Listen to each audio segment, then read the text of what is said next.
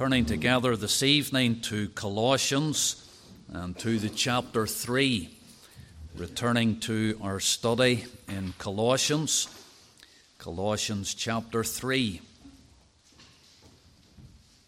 We have considered together the opening verses of this chapter, and we return again to look a little further in Colossians chapter 3.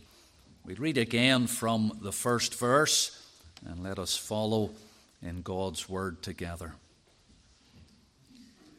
If ye then be risen with Christ, seek those things which are above, where Christ sitteth on the right hand of God. Set your affection on things above, not on things on the earth.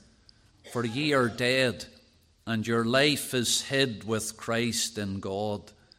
When Christ, who is our life, shall appear, then shall ye also appear with him in glory. Mortify therefore your members which are upon the earth: fornication, uncleanness, inordinate affection, evil concupiscence, and covetousness, which is idolatry. For which things' sake the wrath of God cometh on the children of disobedience, in the which ye also walked sometime when ye lived in them. But now ye also put off all these: anger, wrath, malice, blasphemy, filthy communication out of your mouth. Lie not one to another, seeing that ye have put off the old man with his deeds, and have put on the new man, which is renewed in knowledge after the image of him that created him, where there is neither Greek nor Jew, circumcision nor uncircumcision, barbarian, Scythian, bond nor free, but Christ is all and in all. We'll end there at verse 11, and may the Lord add his own blessing to this reading from his own precious and infallible word. Well, already in this chapter we have considered the opening 4 verses, and there we thought about the seeking of the Christian. And the seeking of the Christian would be the seeking of a heavenly life. Seek those things which are above. We said as well it would be the seeking of a holy life. And verse 2 says, set your affections. And so it has to do with the heart and the setting of the heart's affections on things above. And then with verses 3 and 4, we could see that it was the seeking of a hopeful life, right through to that time when Christ himself shall appear, and that we shall also appear with him in glory. And we come tonight to the next section of verses, and as time permits, we want to look at verse 5 through to verse 9. And here we see the slaying of the Christian. It's really the slaying of sin in the life of the Christian. And here we can look into the verses 5 to 9, and what we're really seeing there is a practical holiness. Practical holiness in everyday Christian life. We understand from the previous chapter, Colossians chapter 2, that Paul was warning against legalism. And we notice the warnings that he was giving there. At the end of verse 22, he was referring to those things that were the commandments and doctrines of men. Commandments and doctrines of men. And so they were man-made laws, not scriptural laws. The commandments and doctrines of men. And if you were to glance back into chapter 2, you can see in verse 4, he said, and this I say, lest any man should beguile you with enticing words. You look at verse 8 of that chapter, and again you see the warning, beware lest any man spoil you through philosophy and vain deceit, after the tradition of men, after the rudiments of the world, and not after Christ.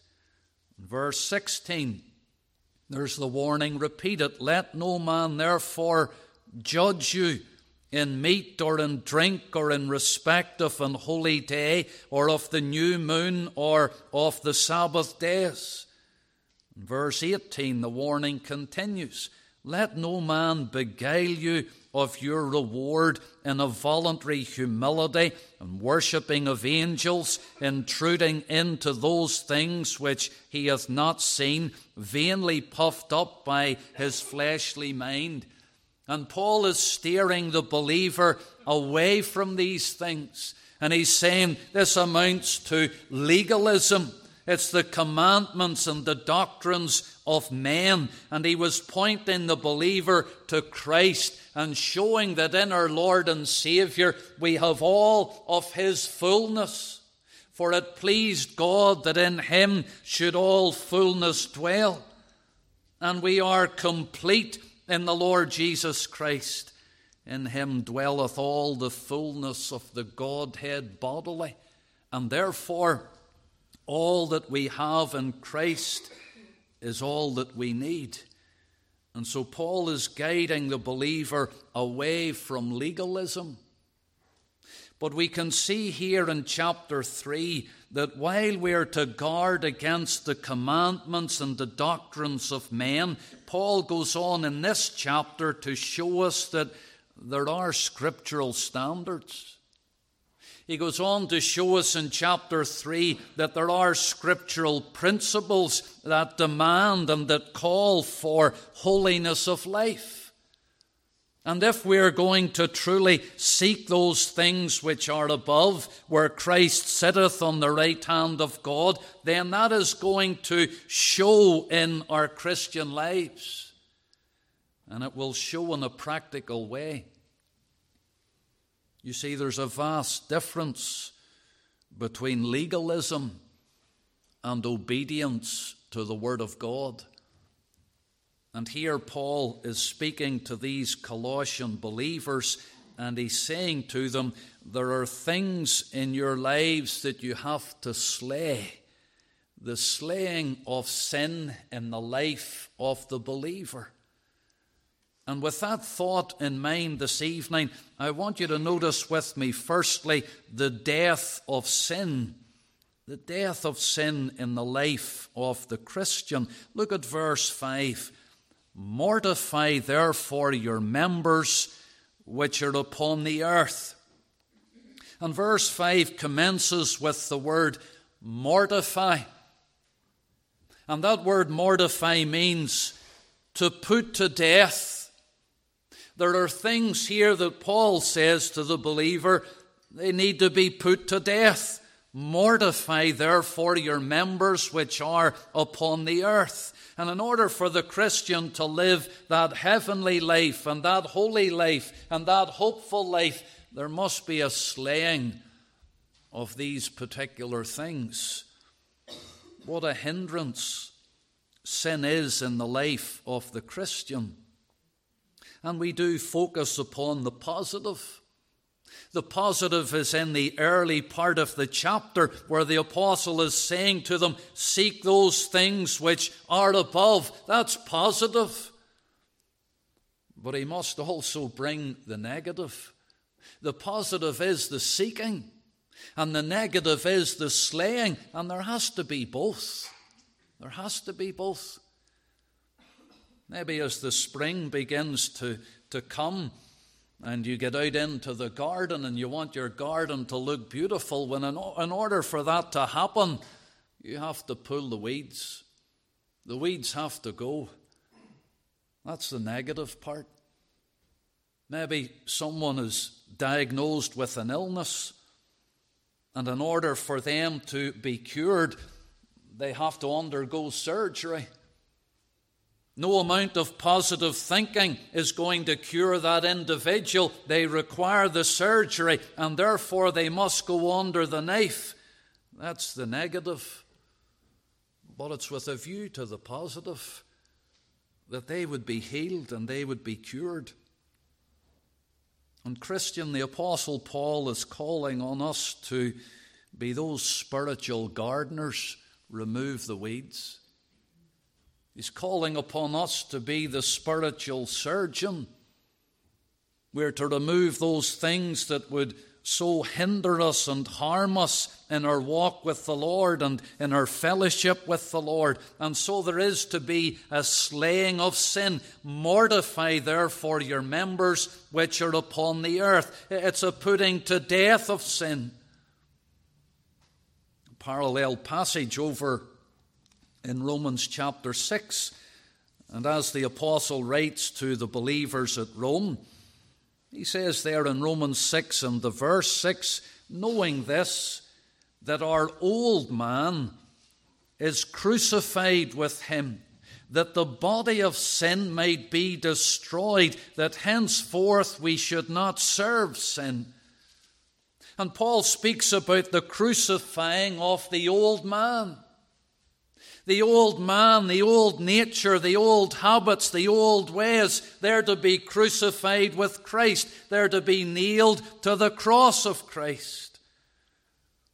The reference in Romans 6 and verse 6 is that the body of sin might be destroyed, and that we would henceforth in our Christian lives not be servants to sin. In Romans 6 and the verse 11, likewise reckon ye also yourselves to be dead indeed unto sin, but alive unto God through Jesus Christ our Lord. Let not sin therefore reign in your mortal body, that ye should obey the lusts thereof. And so Paul, whether he's speaking to the Romans or to the Colossians or to others of the epistles that he has written, he is telling us that the believer is to nail those sins to the cross of Christ. As he wrote to the Galatians in chapter 2, verse 20, he said, I am crucified with Christ. The nailing of the old man to the cross. And then a rising up in newness of life, that spiritual life that is implanted within us, whereby we become those new creatures with a new standing and with a new nature. And so there's to be a death to sin. There's to be nailed to the cross of Christ. Paul names the sins in our Bible reading.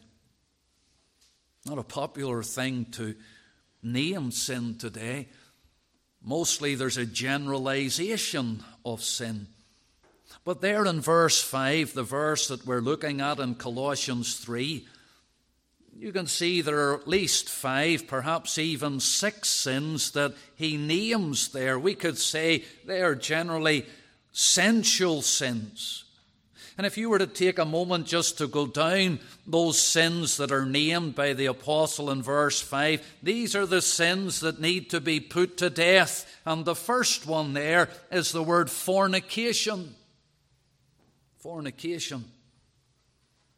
Mortify therefore your members which are upon the earth. Fornication. If you were able to see that word in the original language of the New Testament, it's the word porneia, from which in the English we get the word pornography. And that's the thing here that the Apostle Paul is naming first in this list. And that word would be covering the whole spectrum of immorality. That word would take in everything by way of immoral practices, and that's where we would draw that term pornography. There was a recent survey, and it made disturbing reading. How easily accessible all this content is today.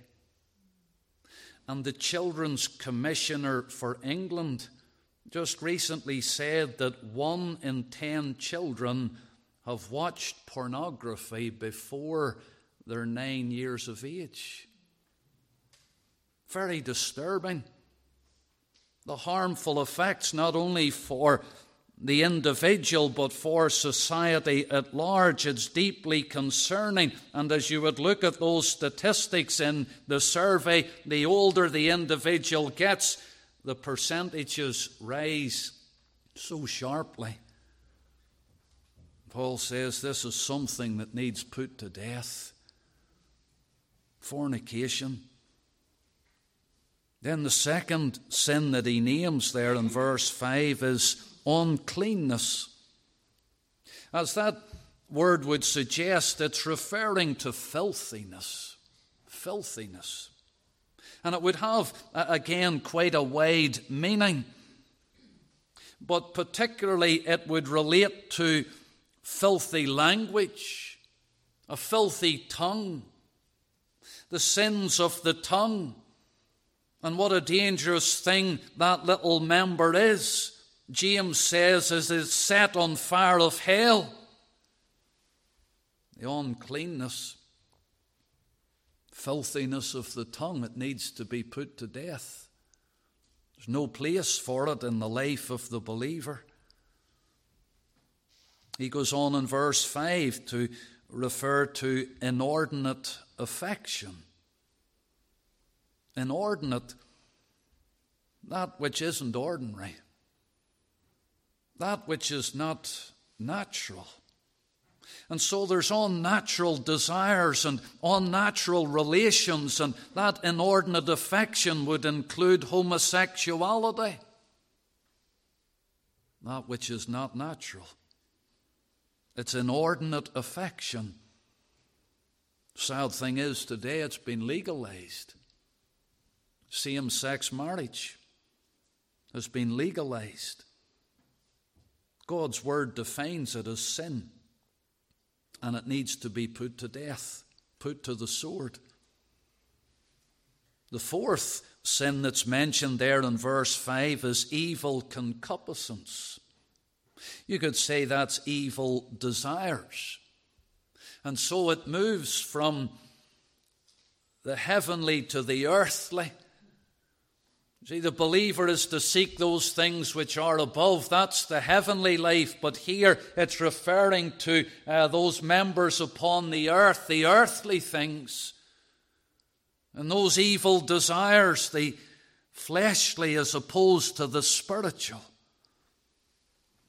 Paul says you need to slay those things, those evil desires that war against the soul. Then the fifth thing he mentions in verse 5 is covetousness. In Ephesians 4:19, it's translated greediness.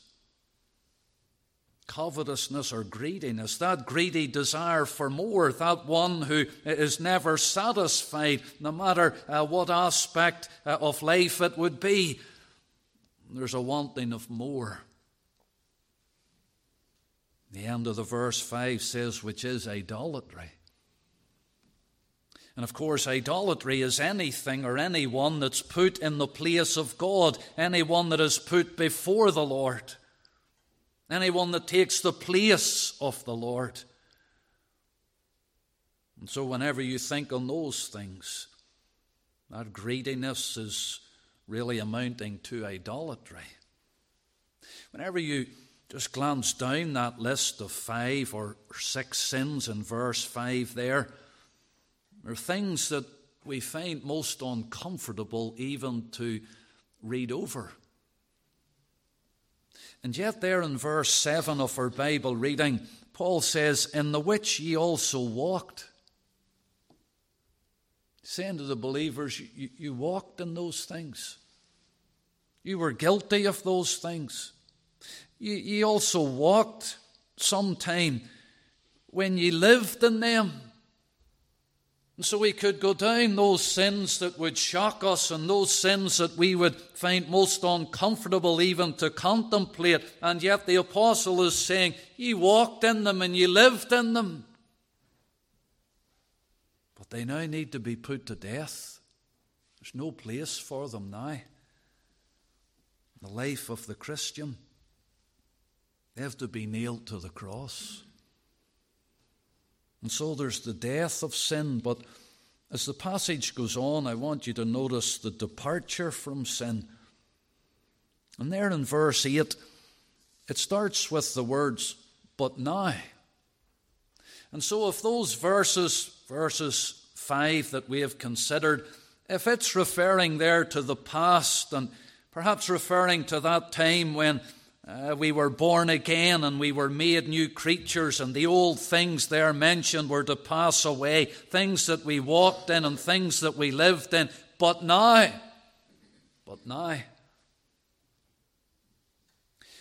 we see that there's still an ongoing battle with sin. Because verse 8 says, but now ye also put off all these. You see, while we're upon this earth, even though we would be seeking those things which are above, there will always be that ongoing battle with sin. And verse 8 here would be indicative of that. But now, in the present time, but now ye also put off all these. Things to put off. The words there, put off, mean to lay aside, and to depart from. To put off just the way you would take off your coat and you would set it aside and you would depart from it, as it were. That's what's to be done with these sins. You're to put them off. You're to depart from them. Again, over in Romans, and here it's Romans chapter 13 and the verse 12. It's translated there, the night is far spent, the day is at hand. Let us therefore cast off the works of darkness and let us put on the armor of light. So in a similar passage, the apostle is saying to the believers at Rome, cast off the works of darkness. It's the same expression that's in our text tonight in Colossians 3. Cast off or put off, just as you would cast off a coat or a garment. But what are these things that are to be put off? What is the sin that we're to depart from? In verse 5 we said, well, they were sensual sins. But in verse 8 and following we could say, these are social sins. Dr. Campbell Morgan said of these sins in verses 8 and 9, these are the sins in good standing. The sins in good standing. What did he mean by that?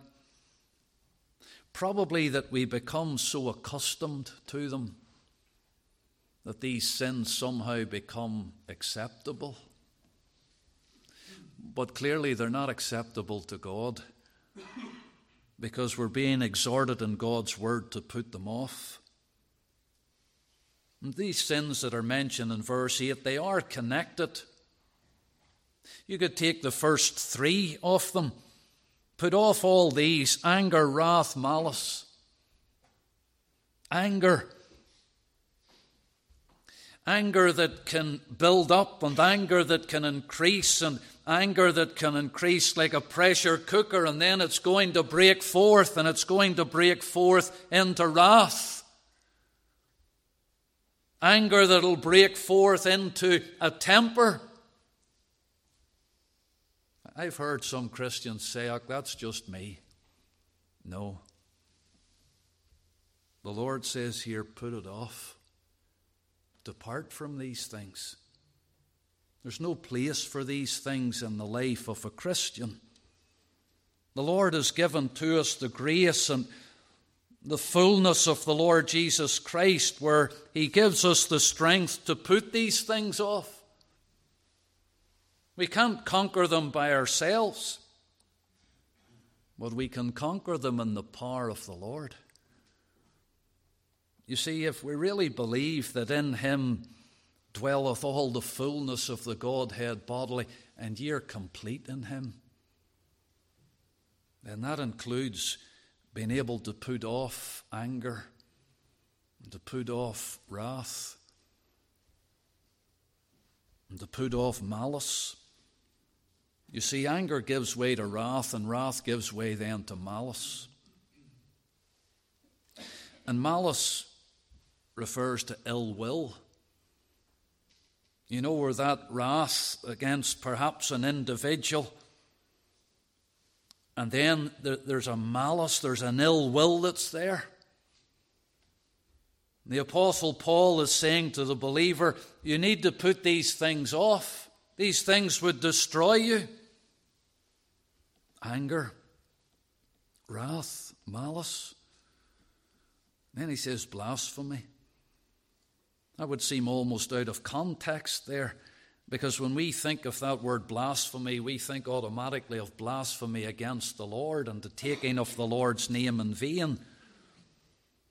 But that word blasphemy can relate to any individual, speaking ill of any individual, being injurious against the good name of an individual is blasphemy against them. In Ephesians 4:31, the same expression is translated evil speaking. And so there's anger and wrath and malice and blasphemy or evil speaking against an individual. And Paul says you need to put those things off.